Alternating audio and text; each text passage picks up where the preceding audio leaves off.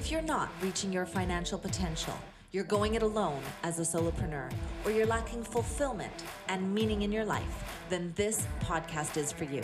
In each and every episode, Rock helps you create breakthroughs and results so you can live life on your terms. So get ready to unleash more money, time, and magic in your life. Here's your host, Rock Thomas. You've probably heard that you are the average of the 5 people you hang out with most. Today, I want to encourage you to stop and reflect for a moment on who you're spending most of your time with. Are they supportive? Are they encouraging? Are they motivated? And are they action takers? Or are they unhappy, unmotivated, and stuck? Or somewhere in between? Whoever you surround yourself with, they have a ripple effect on your results. The good news is that surrounding yourself with high achieving, motivated, happy people accelerates your success. And that's the whole point of this show. When you're ready to take the path toward financial freedom and fulfillment in your life and find out about the various masterminds that are available to you, if you're a high achiever, then we have room for you in our community. Go to rockthomas.com/VIP call. My next guest is Stephen Scoggins. He's a best-selling author, an award-winning entrepreneur, a motivational speaker, and the creator of the proprietary life mastery framework named Transfer You. He's a well-respected, sought-after international speaker and thought leader, and he challenges and motivates people to break through their obstacles and guides them to be the best version of themselves. As part of that endeavor, he's taken the last 3 decades of setbacks and failures, breakdowns and losses and comebacks, and uses them in a simple yet effective way to help people break through and go from stuck to unstoppable. Since then, Stephen's been paying it forward, creating the Journey Principled Institute, an organization that is dedicated to helping others to go from stuck to unstoppable in all areas of their life and business. He's been on NBC, CBS, Entrepreneur, Thrive Global, Grit Daily, and more, and he's the best-selling author of The Journey Principles. Let's get to my conversation with Stephen Scoggins. Hey, welcome, Stephen. It's great to have you back, buddy. My friend, dude, it's always awesome to see you, my friend. Thanks for having me on. Such a pleasure, such a pleasure. If you're looking at the man himself, you can see how cool he is. He's looking very, very sharp. Let's take people back a little bit for people that don't know your story. I always like to touch on the childhood because I think that it affects how we, live our lives. So tell us a little bit about your how you grew up. Absolutely. It's definitely true that the tree of life always starts with a root. And I think each of us have that root inside. For me, some of my greatest adversities that showcase themselves in my early 20s and late teens came directly from a spirit of not feeling valued and worth and things of that nature, as you and I've talked about on some previous shows. And growing up in basically a single parent household, parents in different areas of the country, single with my grandmother, trying to raise me the best she knew how, gave me encouragement, and she was empathetic and inspiring and teaching and all those great things, only to lose her at around the age of 11 after spending 2 years watching her deteriorate due to cancer. And at 9 years old is when I was asked to step up for the first time and fast forward my life from being a little kid with a G.I. Joe and a transformer in a hand, all of a sudden to becoming the little helper to help my little brother and my nanny, which is what I referred to her as, by making meals that she taught me how to make, by pulling a chair up to the stove, and making, boiled hot dogs and, macaroni and cheese with the powder kind, not the Velveeta with the nice cheese, but, making the powdered sugar and not powdered sugar, the powdered, pancakes. Well, yeah, exactly.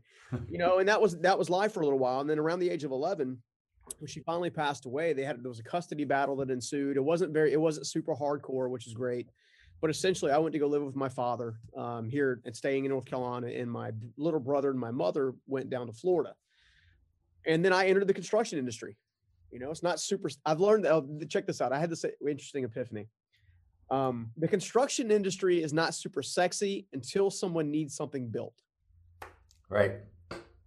So, because I've had these, moving towards thought leadership over the last 3 or 4 years. One of the things that I used to struggle with is like, man, I come from a construction background. Like I don't own Apple. I didn't create, Right. Amazon, but I have my own story. And, So I grew up in the construction industry, basically began taking care of myself between 11 and 13, buying my own school clothes. If I wasn't at school, I was working. And it was that way off and on, all the way till about the age of 17. And my dad, owned his own business and, for a little while, and it did pretty well. And that was until the economy started to tank. And then he realized he actually had to pay taxes, and essentially his business folded. We went from kind of having the world be our oyster, if you will, to kind of losing everything that my dad had worked really hard for probably close to a year.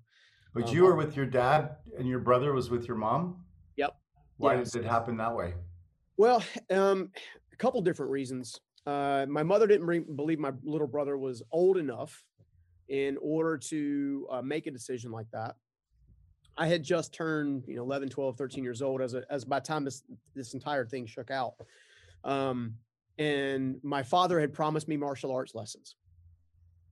And that was a huge selling thing. So that was the first time I can remember being sold. Martial arts is something I love and have always studied off and on, and it's just been a huge part of my life. But so that's how that ended up that way. It wasn't, I didn't learn the repercussions of that until, probably two Christmases ago. Oh, when wow. my brother came to me as a grown man, tearfully angry about me abandoning him, the one person he looked up to that he thought would have his back and stuff like that. And I never thought about it that way. Mm-hmm. I was trying to make, I'm making a childish decision as a child, not knowing any better. But why were you making that decision? Are you taking that decision on? Your parents were the ones that could have facilitated that decision. Yeah, that's a great question. I think it's probably, there's a scientific term for this, and I don't know what it is off the top of my head, that essentially your parents become your children. So the roles are completely reversed. Mm-hmm. That's essentially been my life. My father and my mother, even to this day, come to me for guidance. They come to me for financial support from time to time. They come to me to share their own inner concerns and inner things that they're working through. Bless God, they've both come a long, long way. But I think at the early onset, both of my parents were anti-conflict. So when conflict did happen, it was very, very aggressive. In the DISC personality style, I'd probably say they were probably really off the chart high S's, who just didn't deal with conflict very well. Right. And for some reason, I've always been, I guess, as we've talked before, this 99D, 80 something I. So I've always been able to make decisions, kind of eat conflict for breakfast. And as a result, I've always been able to fast forward certain aspects of my life. However, it's also meant that I've made some pretty boneheaded decisions along the way that ended up taking me and leading me from dropping out of high school to later homeless. After making a bunch of money, losing everything, and then basically following the same pattern, right, that we've talked about before in previous shows, same patterns that we fall into that have been exhibited to us until we become aware of those patterns. And at that point in time, it's been about a year and some change, struggling through that environment, began this journey of personal development and self-awareness. And next thing you know, I'm grabbing lumber and 2x4s out of a trash pile and started a construction company that now employs, 450 people across 3 states. And, now one of the larger applicators in the country for exterior building products, which just sounds crazy, but it wasn't super sexy. But when somebody needs something built, they know who to call, right? And that led me to creating writing my first book and kind of giving my story, which is very long, very drawn out, and it's hard to do it in a kind of a snippet. But so who takes care of Stephen Scoggins? I take care of Stephen Scoggins. He's got first priority to take care of Stephen Scoggins. Stephen Scoggins' first responsibility is making sure he is emotionally aware, mentally aware, spiritually aware, and constantly looking to develop myself on a day in and day out basis. Who do you call when things are tough? I've had the sincere pleasure of actually having some what I refer to as your 5 friends, right? So your 5 to thrive. I've got 3 people who own businesses that are much larger than mine. So they have business acumen, but what makes it interesting is they both have fantastic family lives. They've managed to not only become super successful in business, but also super successful in life with not necessarily the term balance. I think balance is necessarily a kind of a falsehood, right? But it's more like they're symbiotic, right? So one feeds the other. One does not exclude the other.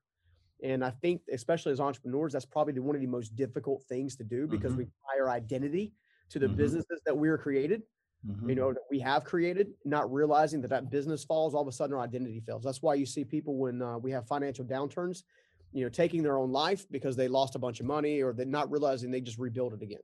Right. So that's been a huge part of that for sure. Yeah, it sounds like, once again, we've talked about this before, is the similarities in the childhood is part of your childhood you missed out on because you needed to make decisions that were beyond your age, really, and carry the load and find your own clothes and things like that. And you and I have those similar backgrounds.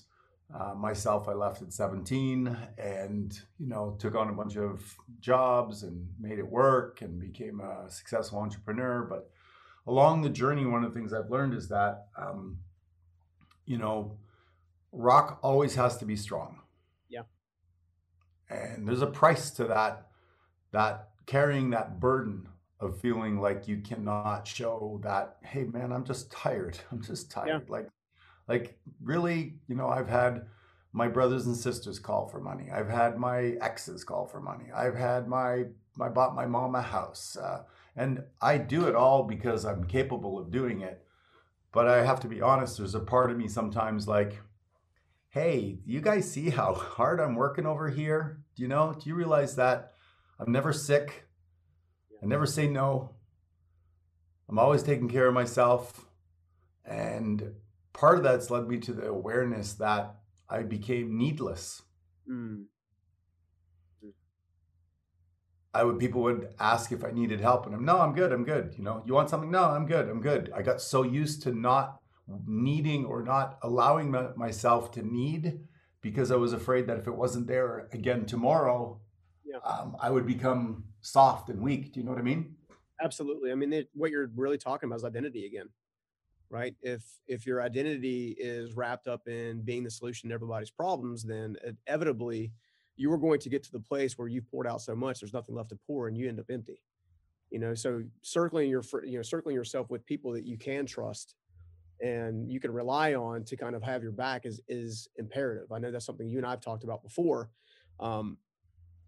Most people don't have a process in which they go through to actually discover those people. And then one of my good friends, Evan Carmichael, he mentioned on a show we did together, he said, because I said, well, how do you actually find these mentors? How do you find these people that, you can trust, right? To pour into you? Because I'm sure this will resonate with you as well, Rock. I always question when I meet someone new, do they really want to know Steven, or do they want to know the entrepreneur, the financier, the philanthropist, the all the dots, right? My circle of friends that wants to know the real Steven, I can count on less than one hand. Yeah. Right. And so I was asking Evan, and say, hey man, what do you use to determine that? And he says, always test the free stuff. Always test the free stuff. Get to know somebody by the free stuff. Get to know somebody by what I refer to in some of our content as a relational wheel, the relational circle. So your inner circle is people that are, super tight to you. The outer ring is going to be people that are considered friends. The outer ring behind that is going to be acquaintances. The outer ring out of that is going to be toxic. The outer ring behind that is going to be dangerous. Right. And people can choose to go in and out of the rings. Right. So conversely, I view people in relationships, especially ones that are going to be super, impactful to me, based on how quickly they can come in through those rings. In other words, what character traits have they exhibited to me to help me understand that they're not dangerous, they're not toxic, they're worth more of my time and energy than just being an acquaintance. They've proven themselves as a reliable friend on a regular basis. Okay, well, maybe I can open up and give them a little something, right? Maybe I can give them just a taste of who I am, my transparent self, my vulnerable self. And if I give them a taste, let's see how they handle that. I think far too many people, when they go to have a new relationship, whether it's a mentor, whether it's an apprentice, whether it's somebody you're pouring into, pouring out of, we give almost like a carte blanche approach. Like, okay, we're similar. Like you and I are similar, right? We love the same things. We're passionate about the same things. We love helping people. We love creating businesses. We love watching people thrive and succeed and grow and go. And we love all that stuff. And if someone comes to the table and they exhibit some of those things, I know for me, it's easy for me to say, oh, come on in, the inner wheel. Come on right now. You can do this. only to get there and find out that they have been, deceptive in order to get there. Right.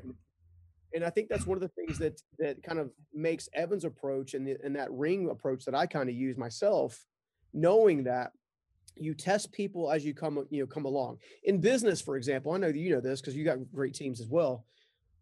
When you go to build a great team and you're trying to determine what role, responsibilities, and accountabilities that they're going to have, you are going to delegate, right? You're gonna delegate. Most entrepreneurs delegate and forget about it, not realizing you delegate and you test. You delegate and you test. You delegate and you test. You delegate and you test. Because what you're looking for more than anything else is competency.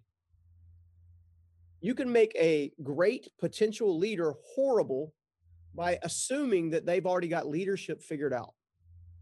You and I both know that leadership takes time. It takes commitment. It takes focus. It takes intentionality. And it takes admitting when you're wrong. It takes going to your team and saying, hey guys, I really messed up on that one. Can you forgive me for that?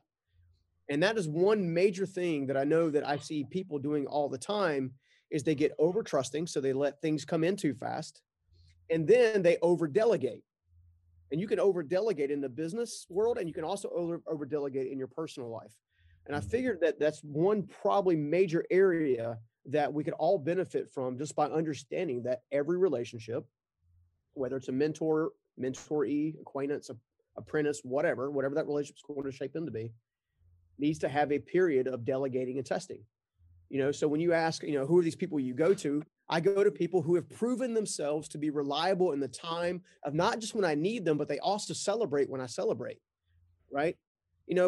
A big initiative, and I know you know this is, a lot of times is in order to build your credibility in the thought leadership world, the social platforms require that you quote unquote be verified, right? Most people understand the process that it takes to actually get verified on social media has become very stringent and very difficult. Okay. It's not just you have a large platform. You got thousands of users and thousands of likes. That's not enough. You have to look and see if that you're quote unquote notable. Well, how do you get notable?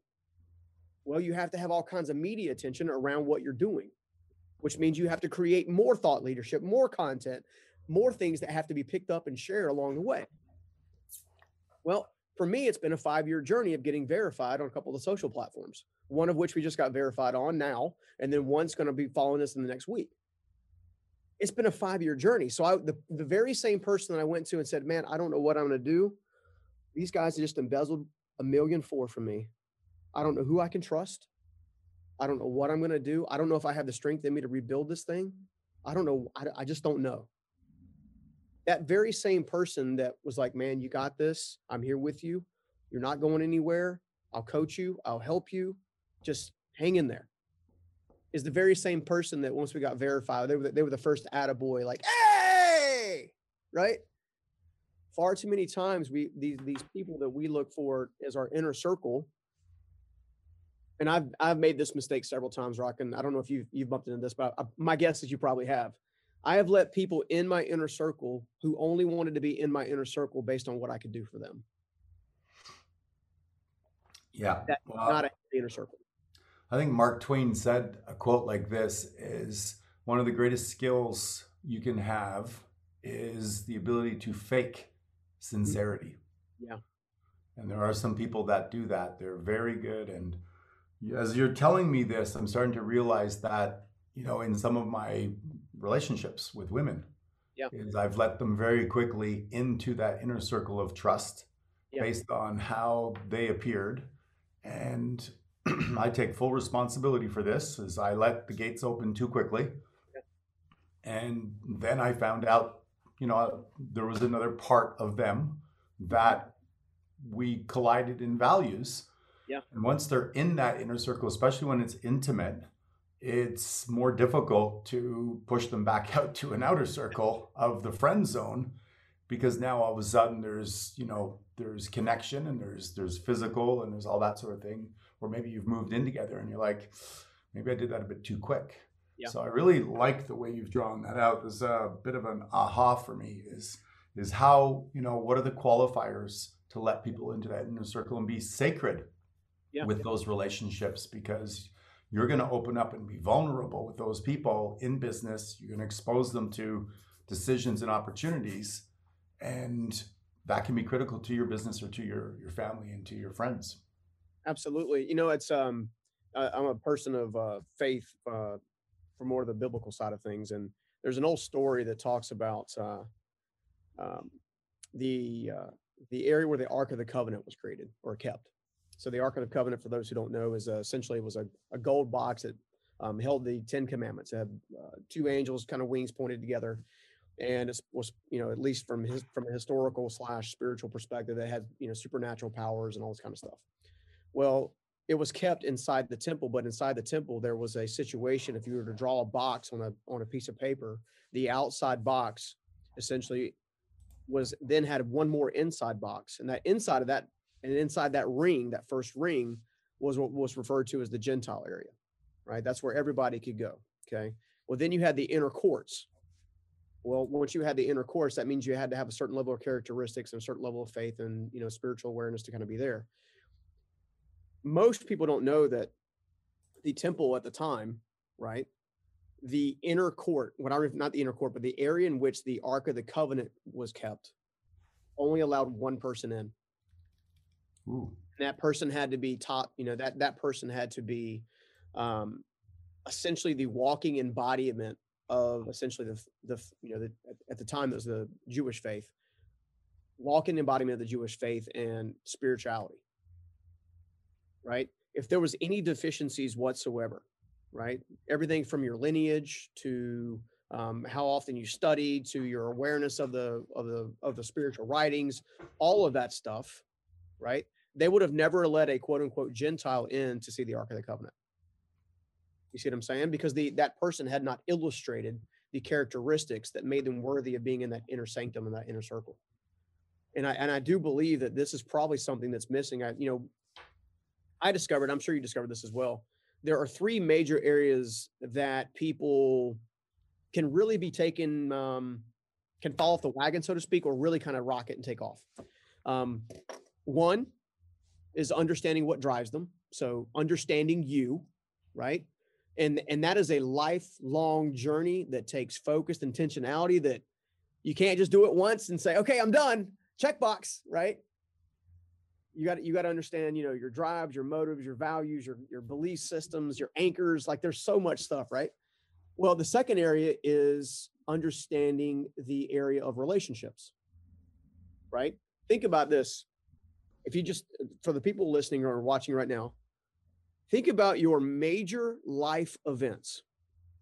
How many of them were connected to and or endorsed by a key relationship, either positively or negatively? Right? Almost all of them. Exactly. Because people, right? People create beliefs. Those beliefs are then shared, right? Those things then become culture. Those cultures then become a stable of characteristics and behavior systems. And the next thing you know, you might be in the wrong inner sanctum, so to speak, right? Well, the third thing that people have to understand is actually the need for a plan. Right? So many times we run into situations where we have great relationships.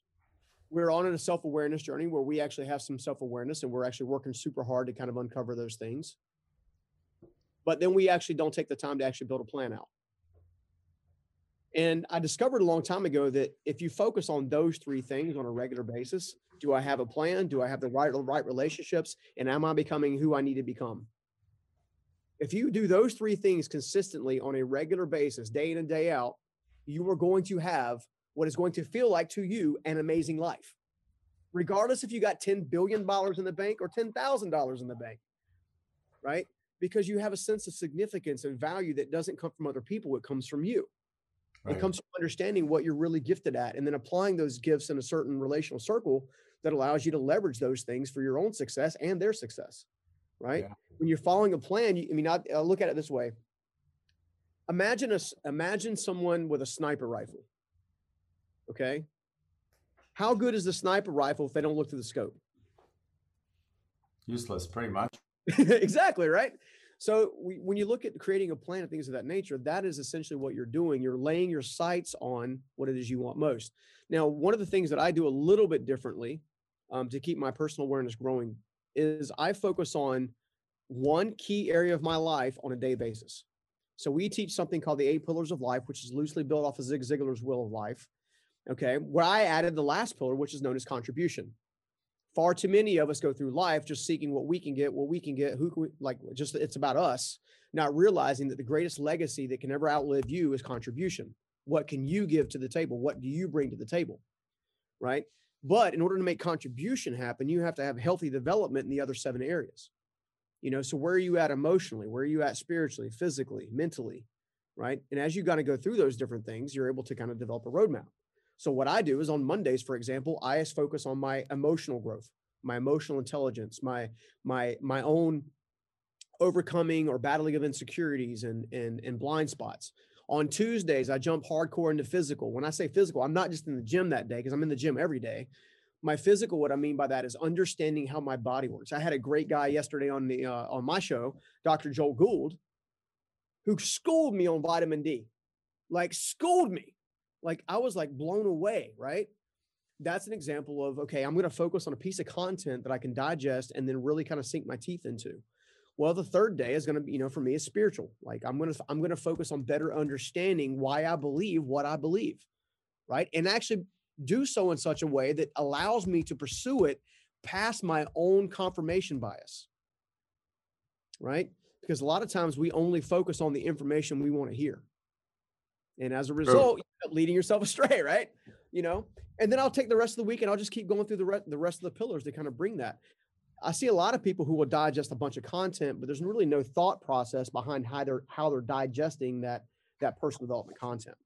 So you take a piece of one of those 8 areas and then you go deep on it for an entire day. Yep. Yeah. Because, there's an old terminology. I think our buddy Tony says it. I think it's what you focus on, you feel. Yeah. Well, if you're not focusing, how are you ever supposed to feel the results of the blessings that come with giving, with a mature version of that pillar? Yeah. Yeah. And if you look at, water that is very vast is like a lake. It's quiet, it doesn't move. And then put it into a narrow area and it moves quickly and it cuts and it creates a result, right? So Absolutely. Totally love that. You went on just a beautiful soliloquy there of, how to really have a great relationship with yourself and the people around you. I love where you went with that. We're almost out of time. But I do want to touch on where you are today and how you've, let's keep it on the emotional side, pivoted through the pandemic. What has that been like for you and your family? So it all comes down to perspective, right? It all comes down to the things that we are telling to ourselves. So as the world began to kind of shut down slowly, and then rapidly, just kind of, it went from like, okay, maybe we got a problem to, oh my gosh, we got to shut the world down, right? Right. There's a choice you get to make. You get to make one choice that says, I'm going to live in fear, or there's another choice that says, I'm going to live towards faith. Okay, so that's one choice. The second choice is this is the worst thing for my life. All hell's breaking loose. My world's going to fall apart. The next one is going to be, there's going to be lots of opportunities for me to get. There's lots of opportunities for me to kind of go through that. A good friend of mine tells a story about 2 landscapers the last time there was a downturn. And both guys in the same exact market, okay, so same geographical area, doing the same exact thing. The first guy comes up to my friend and says, hey, look, man, business is horrible. I just filed bankruptcy. I don't know what I'm going to do. And it's crazy. It's crazy. I'm lost and I'm scared. I don't know what to do. And of course, my friend coaches him and tries to inspire him and encourage him. And then not even a few hours later, another guy stops into his venue and says, hey, look, bouncing off the wall, super excited, like going crazy excited, right? Well, as a result, the guy, he's like, dude, what's going on? He goes, well, I'm in the landscaping business and things are awesome and it's busting loose, right? He's like, I don't understand. This other guy just told me that he's lost everything. He goes, I know, it's amazing. All the competitors are getting out. There's work everywhere. You know what I'm saying? And when it comes down to it, when we look at our lives, right, what we tell ourselves becomes our overall reality. So if you think the pandemic is going to end your life, I'm not saying you're not going to have struggles. I'm not saying you're not going to have challenges or things you've got to work through or think through.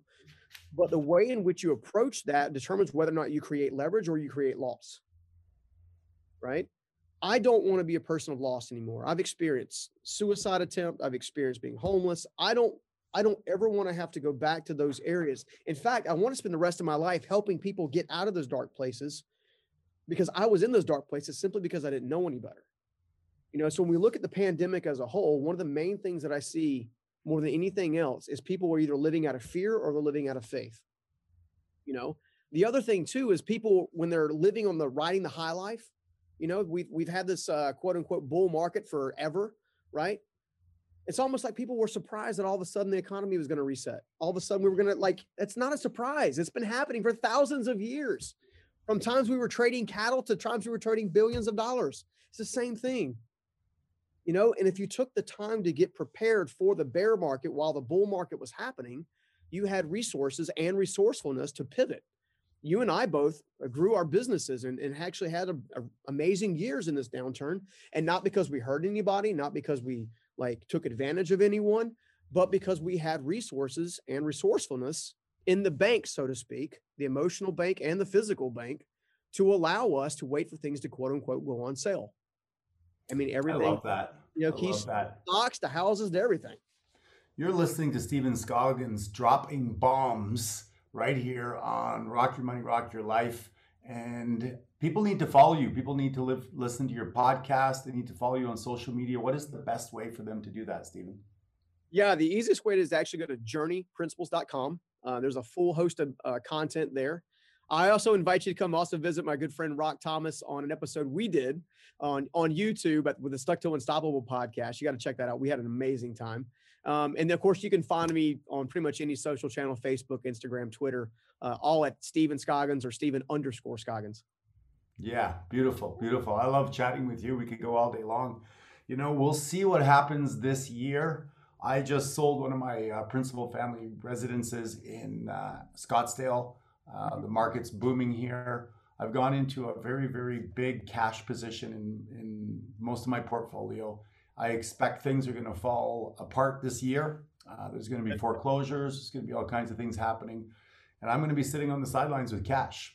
Yeah. And we'll see what happens. I could be completely wrong and miss opportunities, or maybe I am, feeling what you just talked about, is that I just don't think that they can continue to pour money into the economy month after month after month after month and have people sitting at home doing nothing and expect no repercussions. What do you think on that? And we'll end it on that final thought.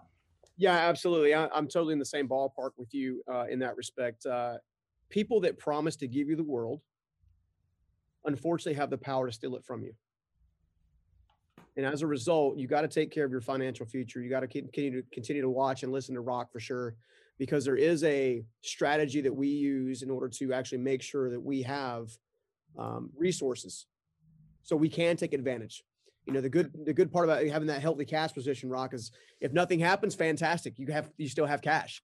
Right. If something bad happens, great. You still have opportunity. Right. And that's definitely the way to move forward for this year.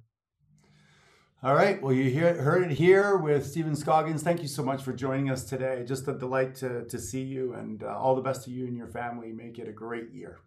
Likewise to you too, my brother. Take care. All right.